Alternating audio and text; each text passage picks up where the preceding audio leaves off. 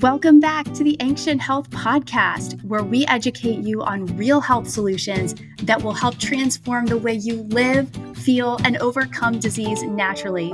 I'm your host, Courtney Bursage, along with Dr. Josh Axe and Dr. Chris Motley. We're so happy you've joined us. Let's dive into today's episode. Welcome back to another episode of the Ancient Health Podcast. I'm so excited to introduce our guest today. She is known as the girlfriend doctor. She is Dr. Anna Cabeca. She's an OBGYN, a triple board certified and fellow of gynecology and obstetrics, integrative medicine, and anti-aging and regenerative medicine. I think we maybe should have started with a list of things you don't do. That's right. I'm forever student. Yes, she has special certifications in functional medicine, sexual health, and bioidentical hormone replacement therapy.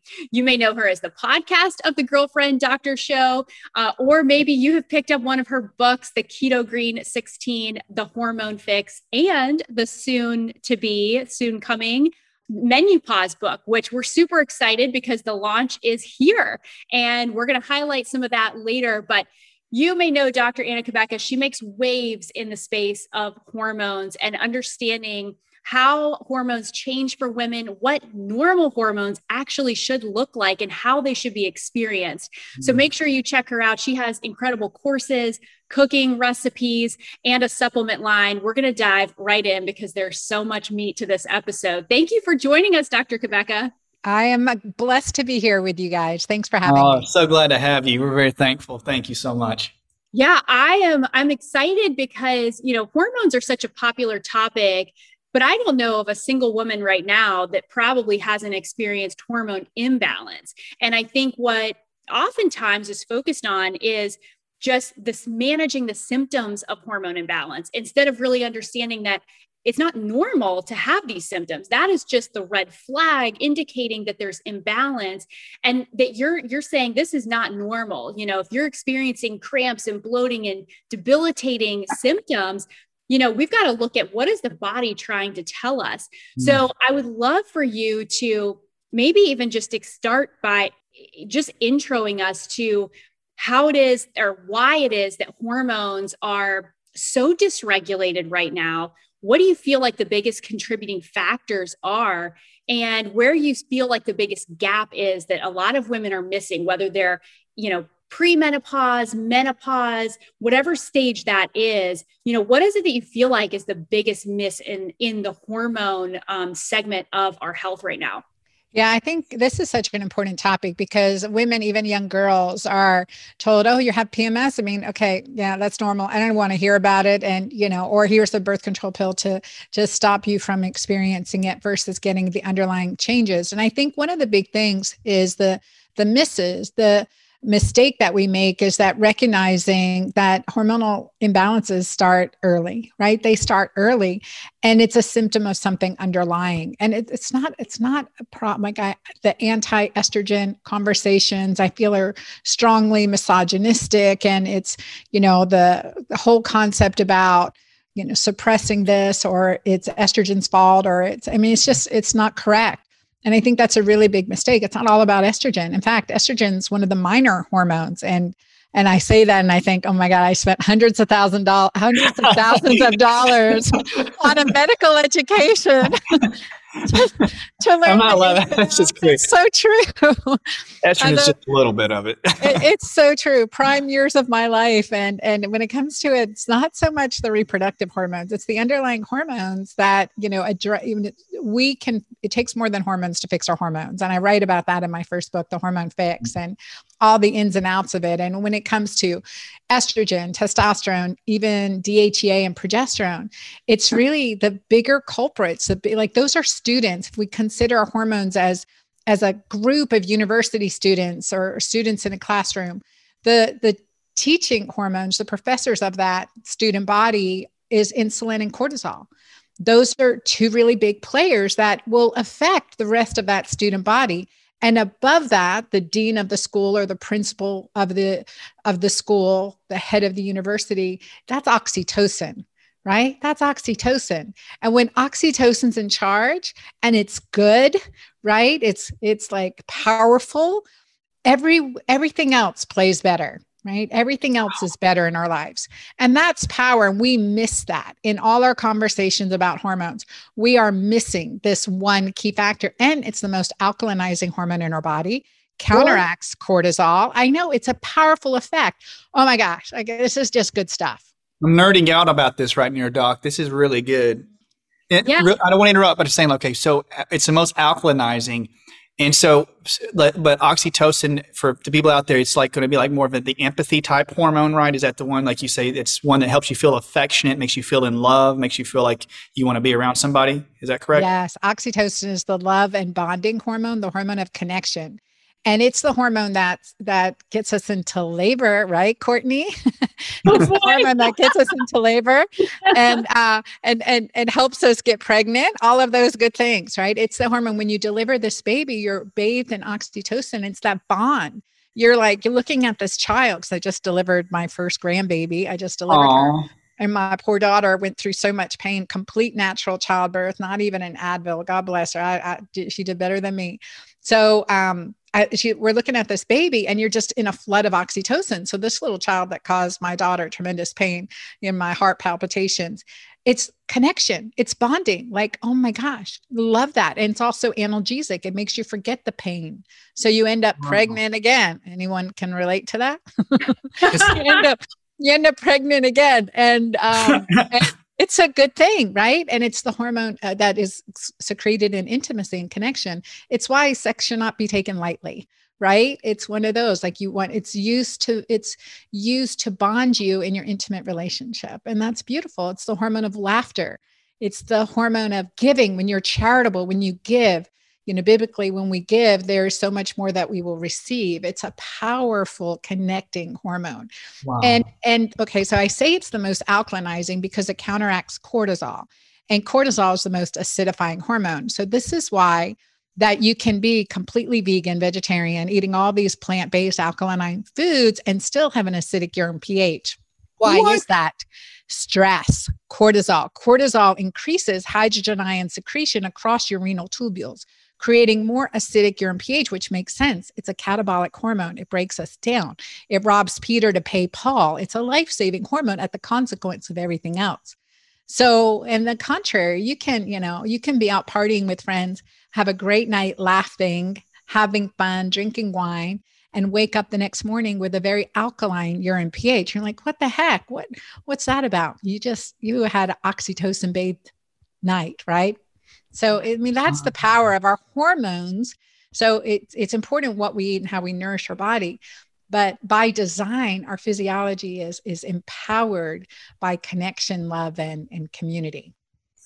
That's amazing. I'm very, so hopefully I don't take away from that. It was just great. But like when you say with insulin and cortisol, so we know that oxytocin influences those, and that has a bigger effect on the body than, basically estrogen's on the lower Runger scale. Because I was wondering, Doc, this just clarify for me and people out there, like when you read like hormonal, pathways, when you're talking about like DHEA and pregnenolone and progesterone, and then they say like at times, and I don't know if I want your expert opinion, that you can take pregnenolone, it can be turned into progesterone. And sometimes if you have too high much of stress, some of that can be shifted over into cortisol creation. And so it in some ways can rob the body from having the material to create like DHEA and testosterone because it's going into cortisol. Is that on plane? Is that right? Or is there other? Absolutely correct. Yeah. We call that the progesterone steal or the pregnenolone steal. So we, again, we need that progesterone and pregnenolone for cortisol production.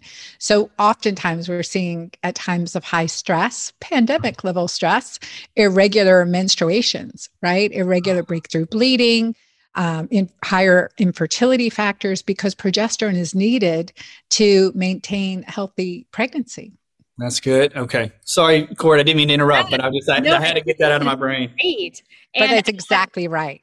Yeah. I would love to know too, if somebody's thinking like, okay, I've heard of oxytocin, I've heard of all, progesterone, don't necessarily know all the pathways, but oxytocin sounds like it's a downstream hormone. So if you're trying to, not have this cortisol dominant, stressful state. And we want to have more of this feel good oxytocin, because we know that, that's obviously going to be like a reward center for the body. It's this feel good. It's the connection. A lot of people are missing that, that they're like, I don't feel like I have any of that in my life. So how do I get more of this? What are the things that influence the body's ability to produce oxytocin other than just high levels of stress? Are there, nutritional elements or, just other lifestyle components where people can move those metabolic toggles, so to speak, to help increase or improve, that oxytocin output that they would experience?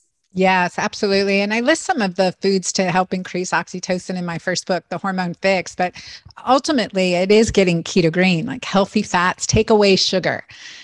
Take away sugar, because that's going to create inflammation in your body, and that's going to take away from, your body's restful, nurturing, breeding state, right? And this is so important. I mean, research was done in elderly. I'd say elderly because that would be my age group.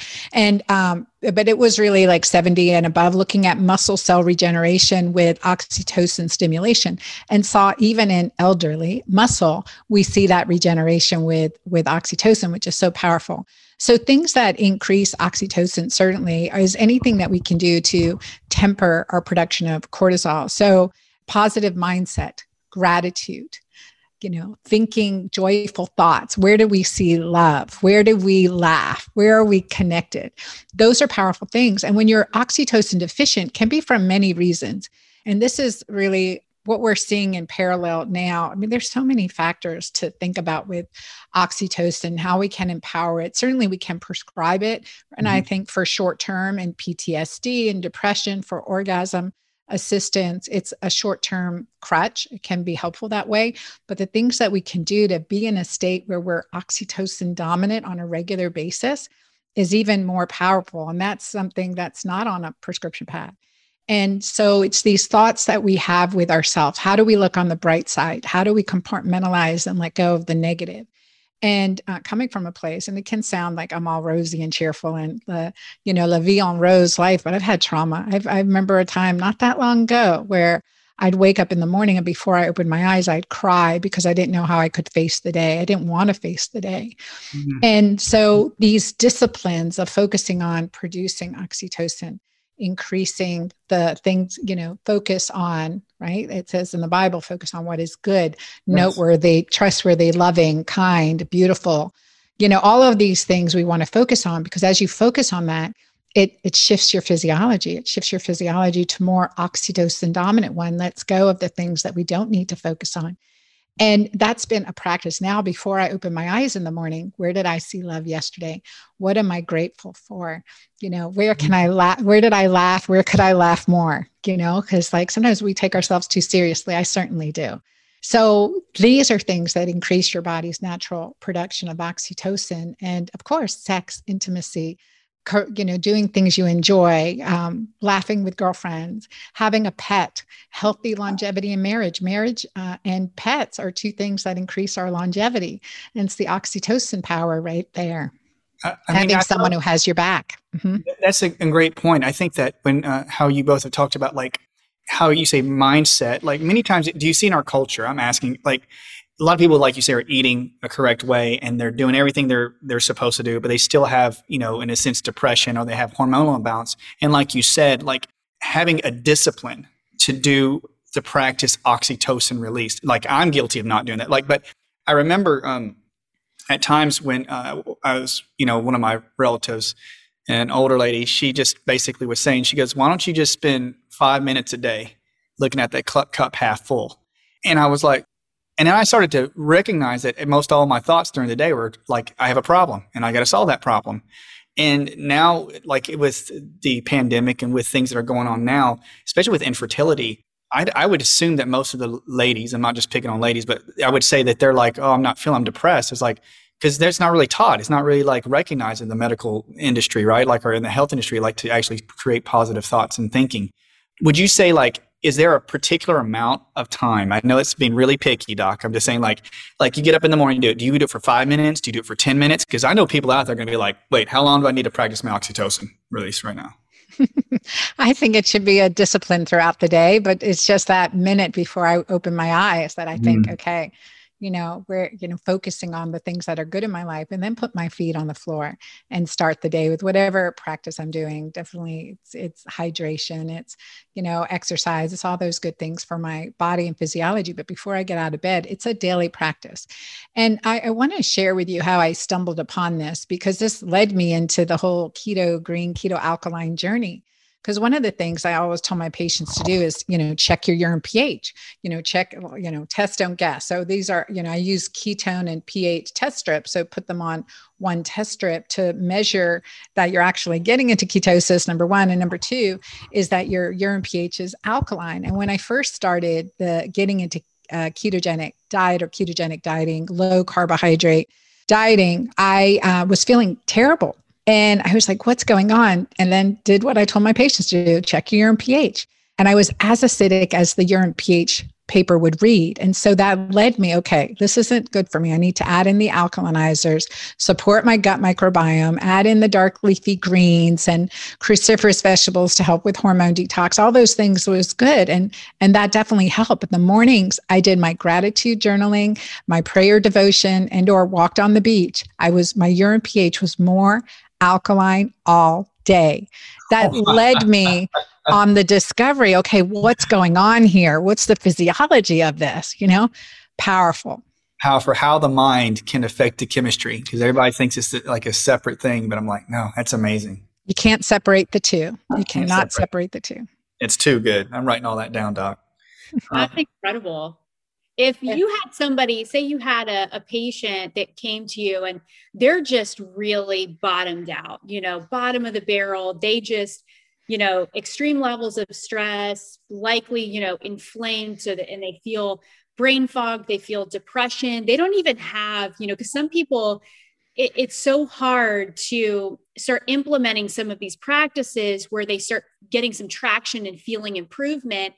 And so it's like just getting them a little bit elevated can all of a sudden they can start to see progress. But for somebody that's just really tanked, and it's like they just can't even do, they don't have it in them. There's no resources in the bucket, to practice those, gratitude or do a good walk in the sunshine and those kinds of things.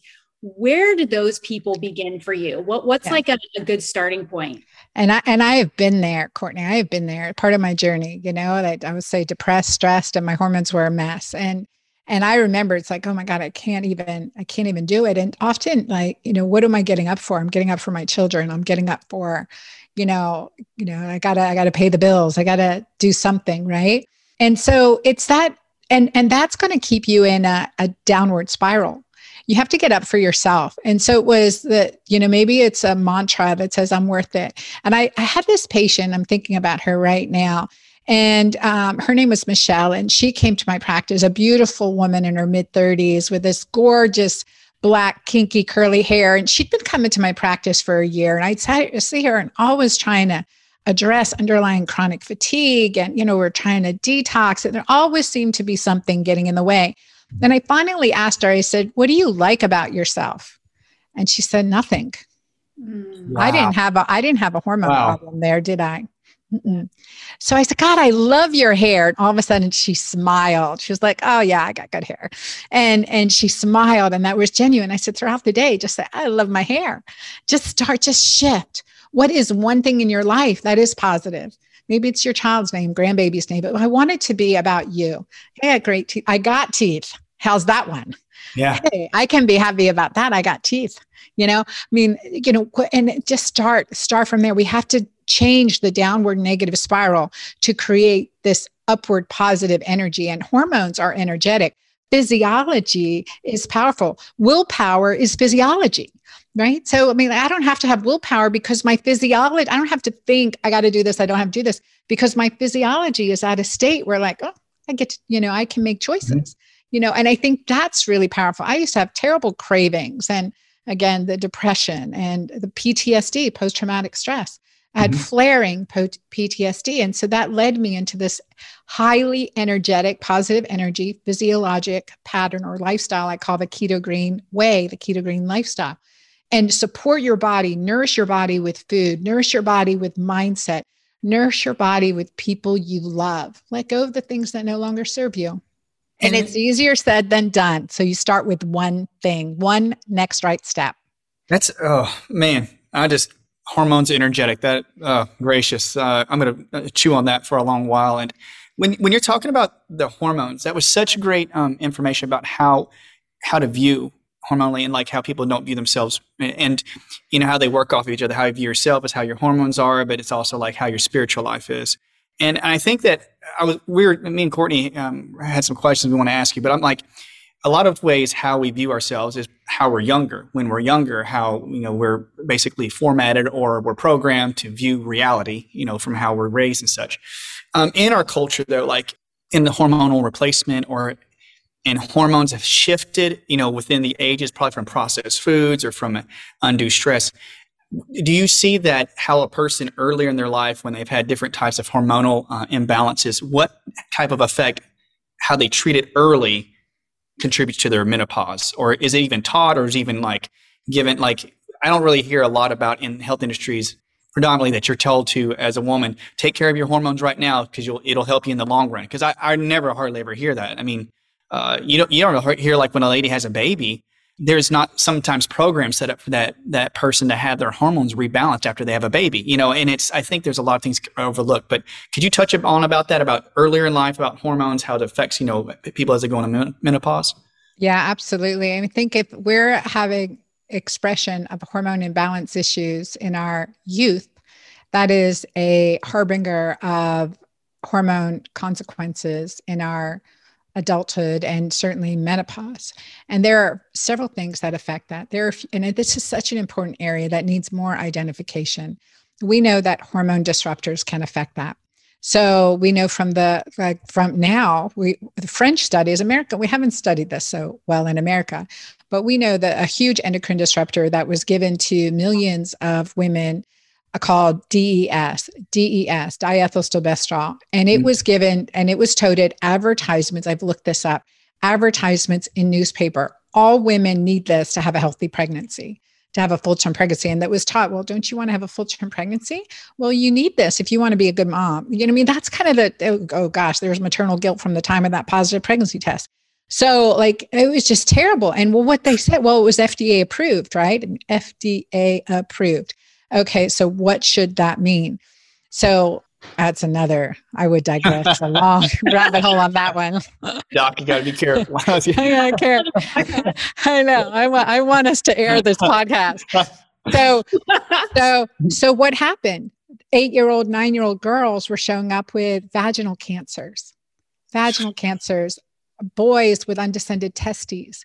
And that led to increases in cancer surveillance, increases in cancer. We didn't know. And so that went on from 1948 to 1971, like somewhere between 5 to 10 million doses giving. And that affect that generation. Well, is that generation the only generation affected? The French have since studied this in those children's children. So the third generation. And what they note is increased risk of cancers, infertility, gender identity confusion, and the list goes on. And the third generation. So where is this hormone disruption coming from? So we have to look at these hormone disruptors in our food sources. And I'm actually going to Paris to speak. The World Food Bank and WHO and the head of NASA Innovation, Dr. Crystal Johnson is there, a past president of Ireland. And I get to speak on the effect of hormone disruption affecting our fertility and our longevity. And, not very long, but I'm going to make my points. So, but it's a crucial, what we're eating, ate or was injected or treated with affects us. What our food has been sprayed with, modified with, affects us, not just us, our children for generations to come. And so what's causing that powerful hormone disruption showing up in our youth? It can be endocrine disruptors. Good. We can clear out most of those by empowering our physiology, detoxing, supporting our phase 2 detoxification pathways, decreasing inflammation, and taking out, as much sugar as we can and all those chemicals. So we can help that. And the other thing is adverse childhood experiences. Where there are adverse childhood experiences, they affect our hormone balance and inflammation. And we know women who go through perimenopause and menopause less well than others have typically had some adverse childhood experiences or post-traumatic stressors. And it's like, menopause becomes this pressure cooking type physiology, and add in healthy amounts of stress. And all of a sudden you've taken the lid off the pressure cooker. There's an increase in psychosis, neuroendocrine vulnerability. There is this, worsening scenario where women are going through menopause traumatically. And it doesn't need to be that way. Menopause is natural and mandatory, and suffering is optional. And so when we can address the hormone imbalance symptoms early, that's powerful. Everything we can do for our youth, taking away dairy, taking away sugar, taking away preservatives. And I say that with a 14-year-old downstairs homeschooling right now. And I bet you she has a Dr. Pepper under her bed. So, but we do what we can, right? I'm going to make some good dinner, good lunch here later. So. And so like a recap, like when you're saying when we have like pesticides, genetically modified foods, and then you have, when they use things that were endocrine disruptors, and you had like when they were administering those types of medications out, like when we talked about phase 2, like that is that like with liver phase 1, phase 2, like a methylation where I've read reports about how like you said, your generations in the past, like, a few generations back, if they have an external environmental stressor, it can shift not your genetic order, but the expression of your genes, because it damages your genes and your chromosomes. So people out there, hopefully they realize that you could have problems now because your ancestors or your parents went through something. Like I've had individuals, Doc, that come in and they'll have high amounts of like evidence that they've had certain types of metals and such or damage, and they never really lived around any type of nuclear power plants, but their parents did. And I'm not saying it's just coincidence. It's just unusual. You know what I mean? I'm like, that's pretty unusual how things can carry in generations. And even scripture talks about that, like how things can pass down generation to generation. Anyway, I just went on a big, long rabbit trail with that. But I just want everybody out there to know that she's saying that things in the past from your parents and stuff can pass down to you with hormone issues. So that was great, Doc. Absolutely. Absolutely. And, not to pile on any more maternal guilt than we already get, but, there's over, 200 chemicals in the umbilical cord blood. And you think about that and you're like, oh man. And still, if they didn't have it, what's that, DDT? I mean, like, when did we stop spraying that? But you're still seeing it in umbilical cord blood? Like what? Yeah. Are you kidding me? Oh my goodness. I was just thinking that when we were saying that there are over, 200 that have been found in umbilical cord. I mean, you are born into it. And I think our audience probably knows, at this point too, like it is not really a choice anymore. Like with your food and your lifestyle, you have to be on the front end of it because there's no way that you're getting around it. It's everywhere. And it's been in our environment now for so long that there's not a surface that hasn't already been touched and contaminated. And so it's in our groundwater, it's in the air. And so you have to take extra measures to support your body. Like you said, supporting your physiology and those symptoms, those symptoms early on, if you're a female or if you're a parent and you have a child, and think about it. Like, I mean, we were just talking before we were recording about how we have girls and what my experience was in kind of going through that transition of puberty and changing hormones and things like that. How much more is the toxic burden on the next generation and the generation after that? And so, I mean, we see girls now that are starting their cycles when they're 8 years old, and then we see them going on birth control at that age. And so, I mean, I'm not surprised that by the time these, children are now grown adults going into menopause, that there is not massive dysfunction. So I guess, I would love to know too, if you are a parent or you have, you maybe a grandchild or something that's going through and it's experiencing a lot of these painful symptoms, is it detoxification that should be focused on? Is it, obviously having a clean diet is really important and reducing exposures, but that phase 1, phase 2 liver detoxification, what's like the, one place you would say, I feel like this could be a needle mover for a lot of people. It's overlooked. It's just not something that people know about or place a lot of importance or heavy level of emphasis on. Yeah. Yeah. And I think there's so much in that, Courtney. It's just that when we're, faced with the hormone disruptors, right? Cleansing your body from it's powerful. So number one is just recognizing, like you said, I mean, we're all exposed. So like, I prefer to choose my toxins, like my Christian Dior lipstick, choose my toxins, but but we're exposed to things involuntarily. And that's important to recognize. No guilt about that, but I'm going to choose what I can do about it.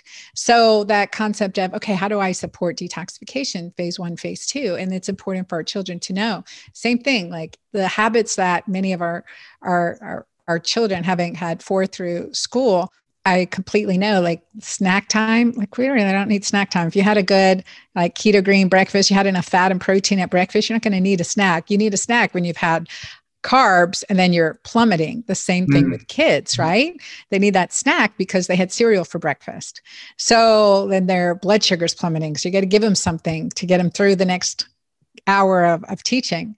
And it's recognizing, well, that physiology is set up to doom. So compared to, my kid will eat smoked salmon for breakfast. She'll eat steak for breakfast. She's pretty good that way. So it's a problem when she orders steak out at a restaurant and she wants like that filet mignon. That's the problem. No. You get that expensive appetite early. Yeah. Yeah.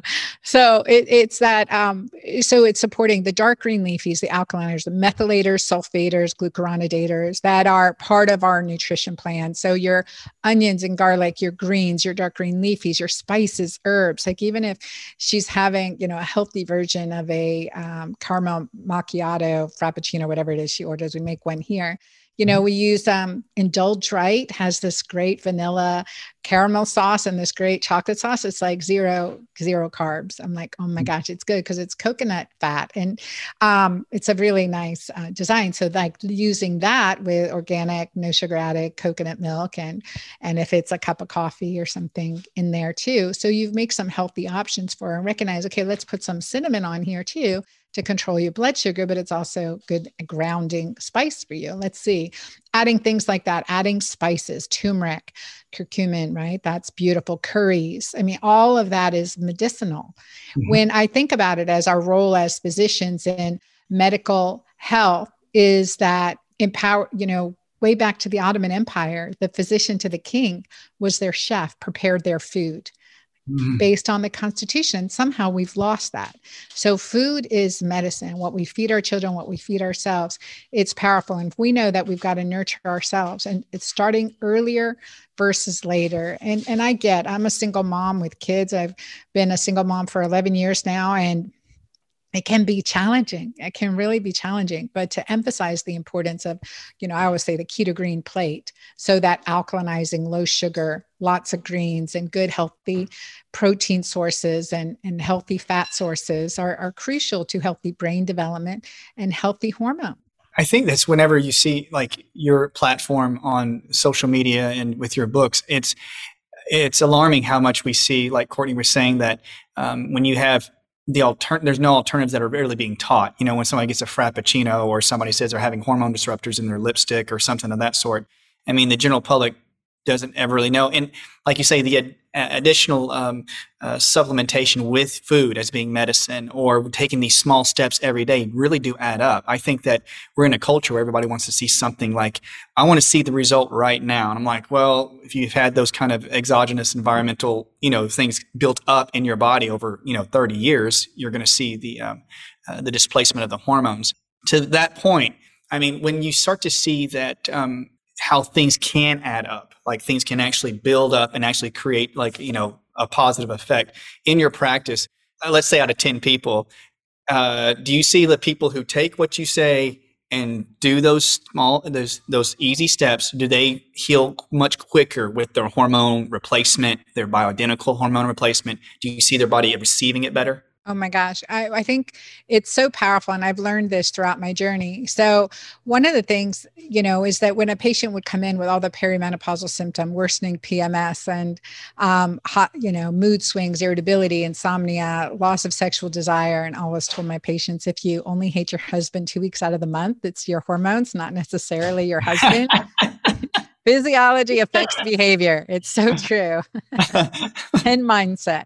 So, but it's so true. I have a funny story around that too. I have a good friend. She's a neurologist that I run and jog with. And, I started recognizing like she complained about her husband a lot more at certain times. I'm like, where are you on your menstrual cycle? And she goes, I'm going to start next week. I'm like, girl, we've got to we got to help your detox pathways.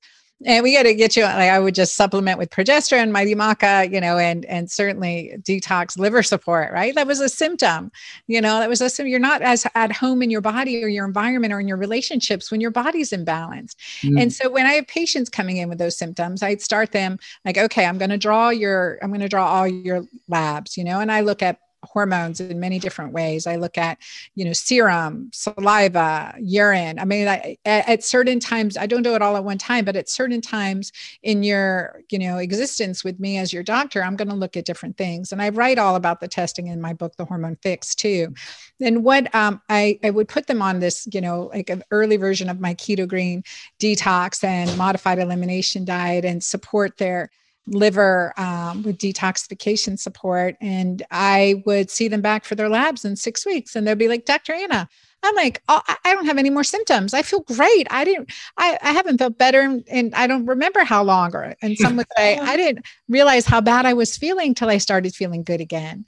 Right. Mm-hmm. And so then I review their labs and maybe there's that little bit I tweak with, additional adaptogens like my Mighty Maca Plus, for instance, or progesterone and topical hormones. Now, this is the area that I think you're referring to, Chris. Like, why when I'm using a topical hormone and they're not responding well, that's because they've got a gastrointestinal issue going on. If your gut's unhealthy, your skin will not absorb as well for whatever reason. It is a parallel. And I haven't seen studies that have looked at that specifically, but clinically, that is certainly what I've experienced. And that's where I go to a troche or a vaginal hormonal delivery as I'm fixing the gut, the GI tract. So food sensitivities, IBS, celiac, so all of my diets, and in MenuPause, I have 5 different diet plans because I pause something in each of those plans, but all of them are low inflammatory and support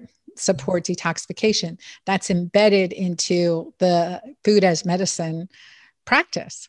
That's right. Like because in Chinese medicine, a lot, they teach us a lot that your skin and your gut are pretty much like back and forth all day. So one of the same. Yeah. And I would say the vagina is a good reflection of that too.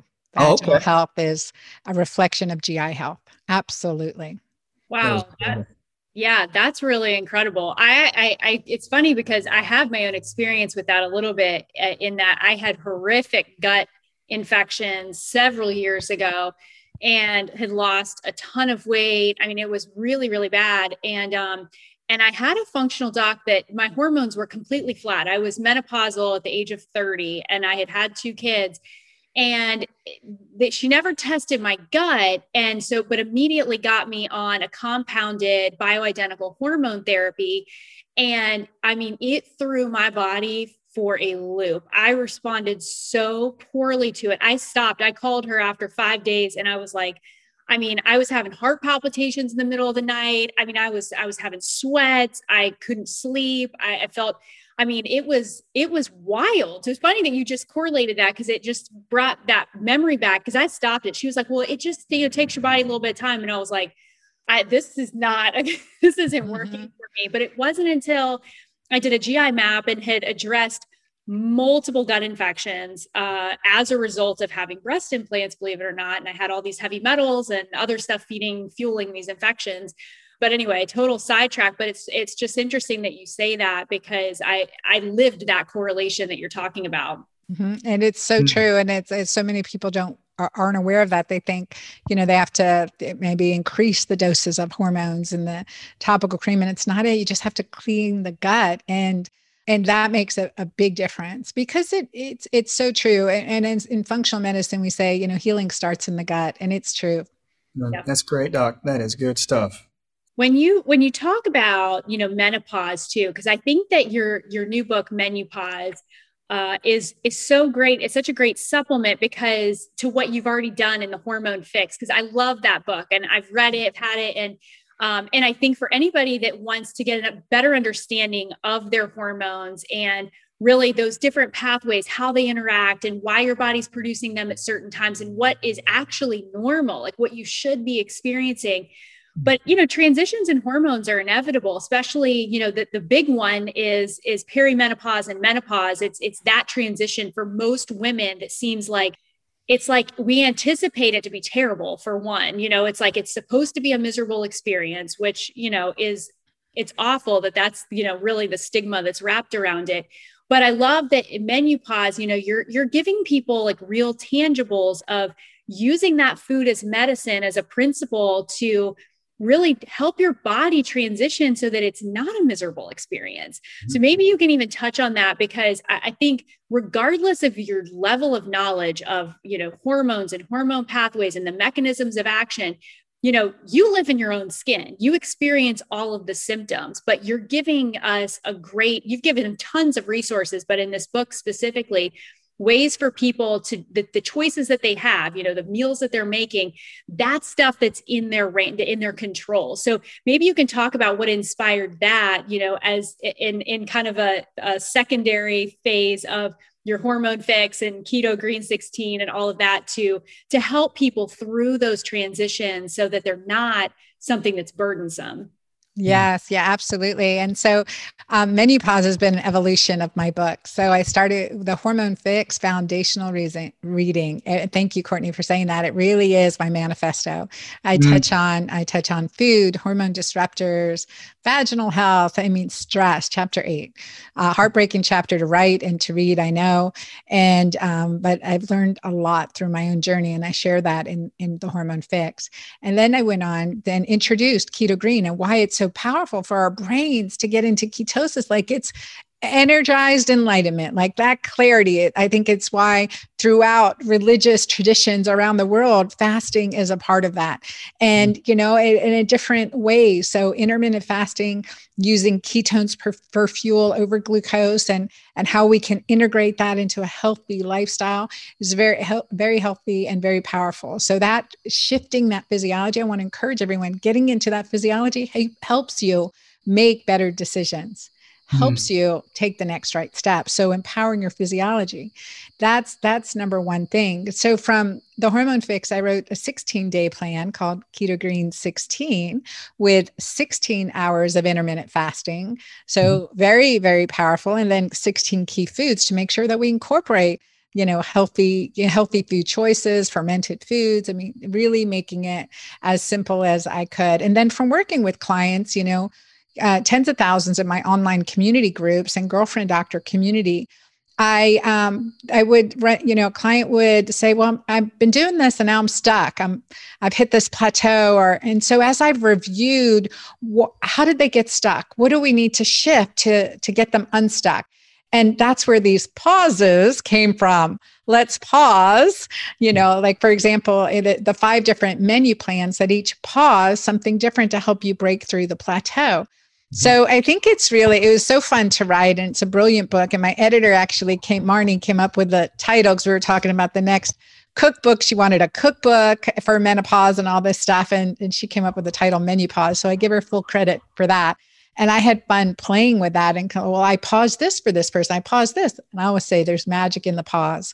And we really need to take that pause in the menopause transition to refocus on what's so important to us.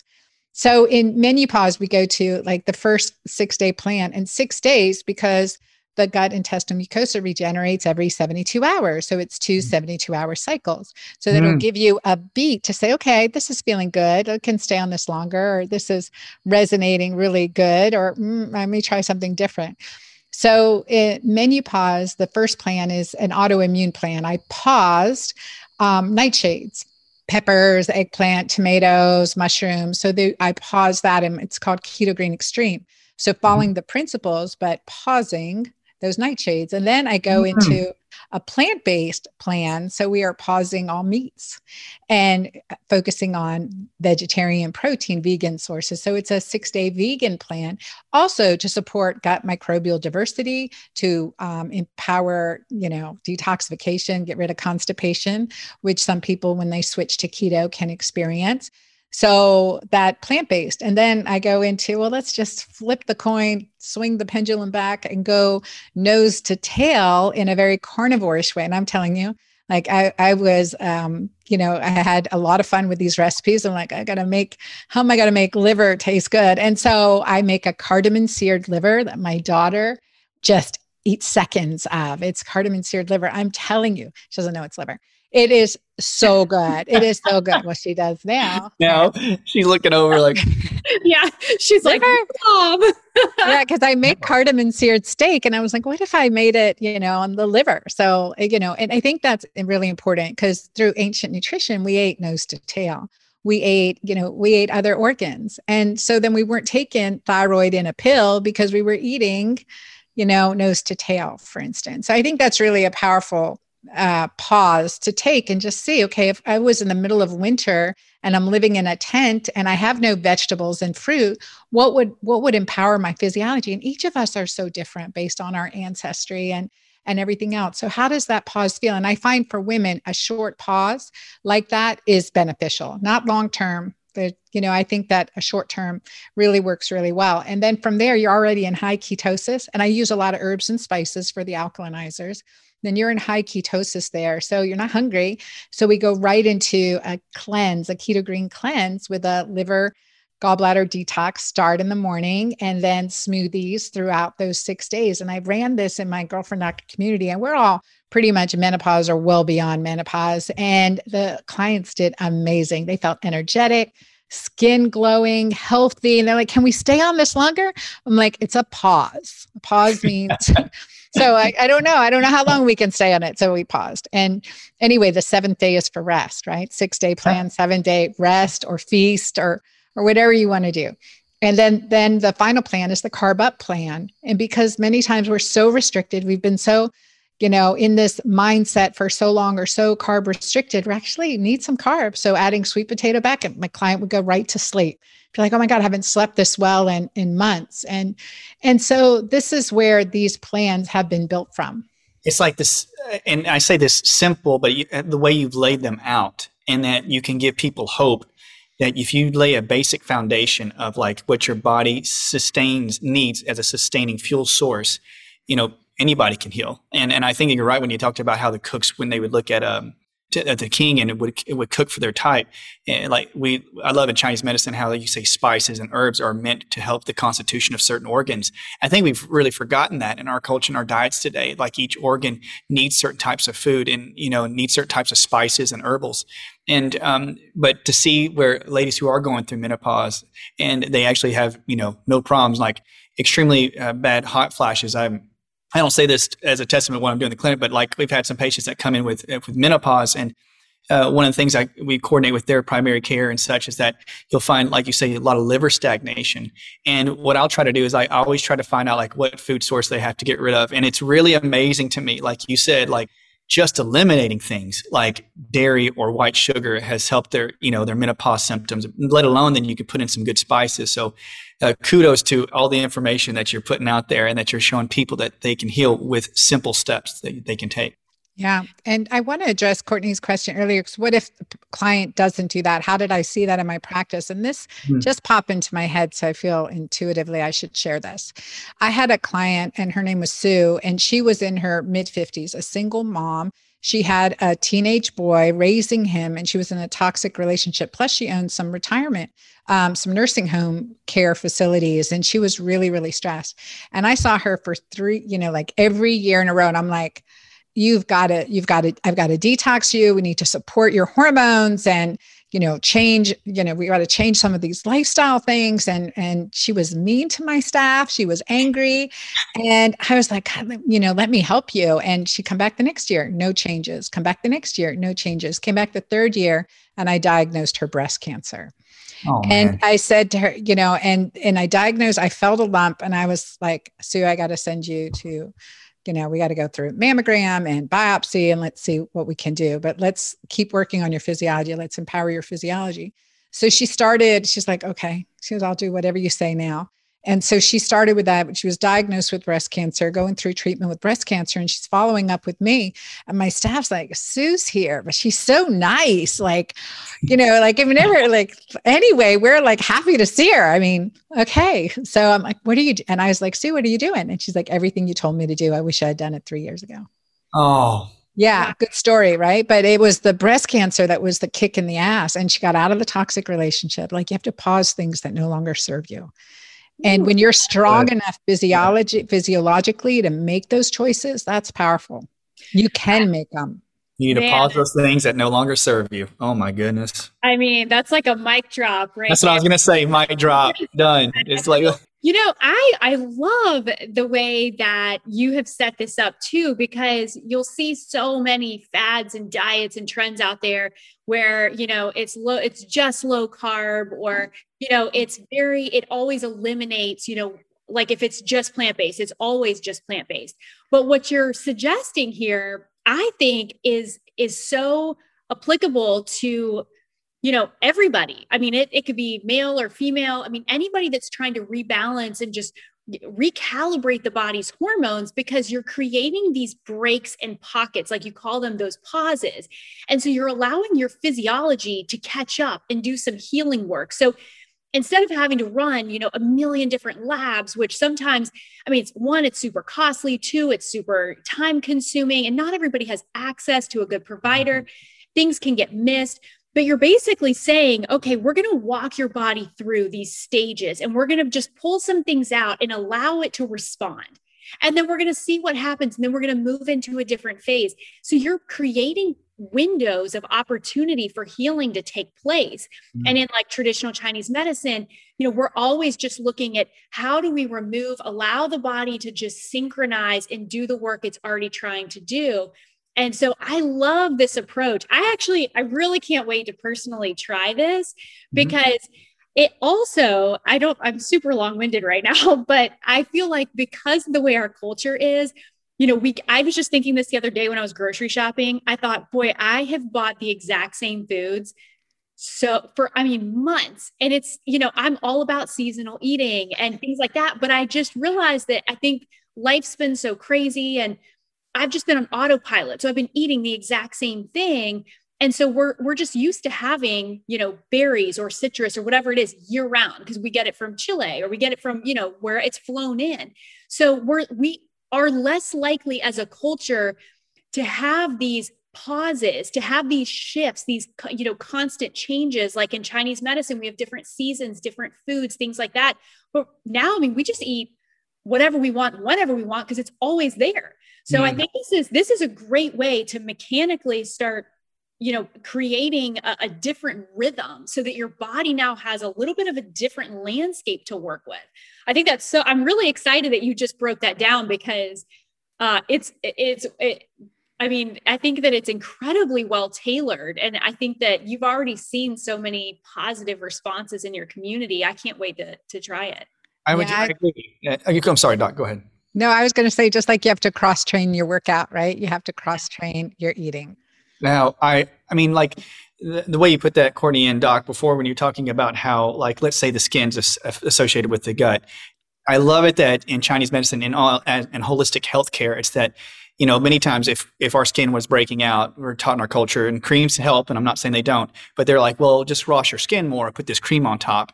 And there's that disconnect between, like, well, what's happening on my skin could be going on in the gut. And I love it how you're saying in the book, you're saying, no, in Chinese medicine or in anything, like, everything does have a correlation. And Courtney, when you're saying, like, strengthen things up, I love that aspect about health. It's like if you can strengthen the body to do what it was supposed to do, I always say to patients, it like kind of cleans the crud off the top.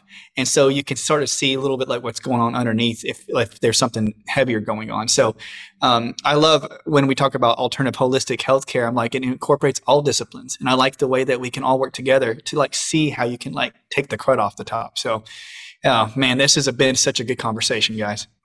Oh, I've enjoyed it. It's been great hanging out here with you guys. Oh, we love having you here, Doc. Thank you. This has really been a treat. And I'm so excited for this book.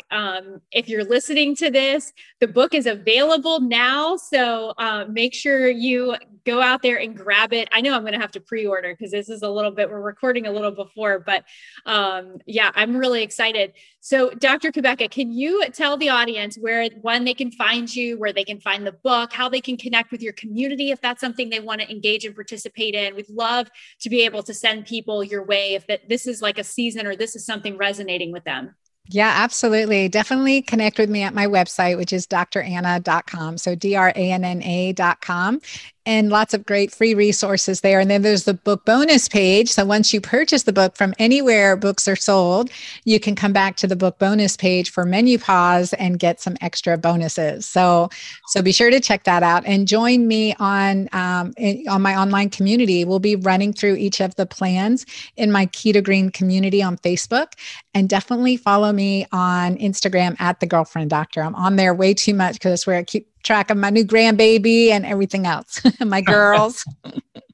More girls. Yeah, there's got to be a lot. There's got to be a lot there. You got to stay on top of it or you'll miss something. I know. I'm like, what were you doing? Where were you? Hey, it's like I've had plenty of notes. Like I've got to go and put down stuff now. So I was just trying to type in and write stuff in. And man, I got a lot to think about and learn. So we really appreciate you being here, Doc. Thank you for having me. Thanks so much. God bless you all. Thank you.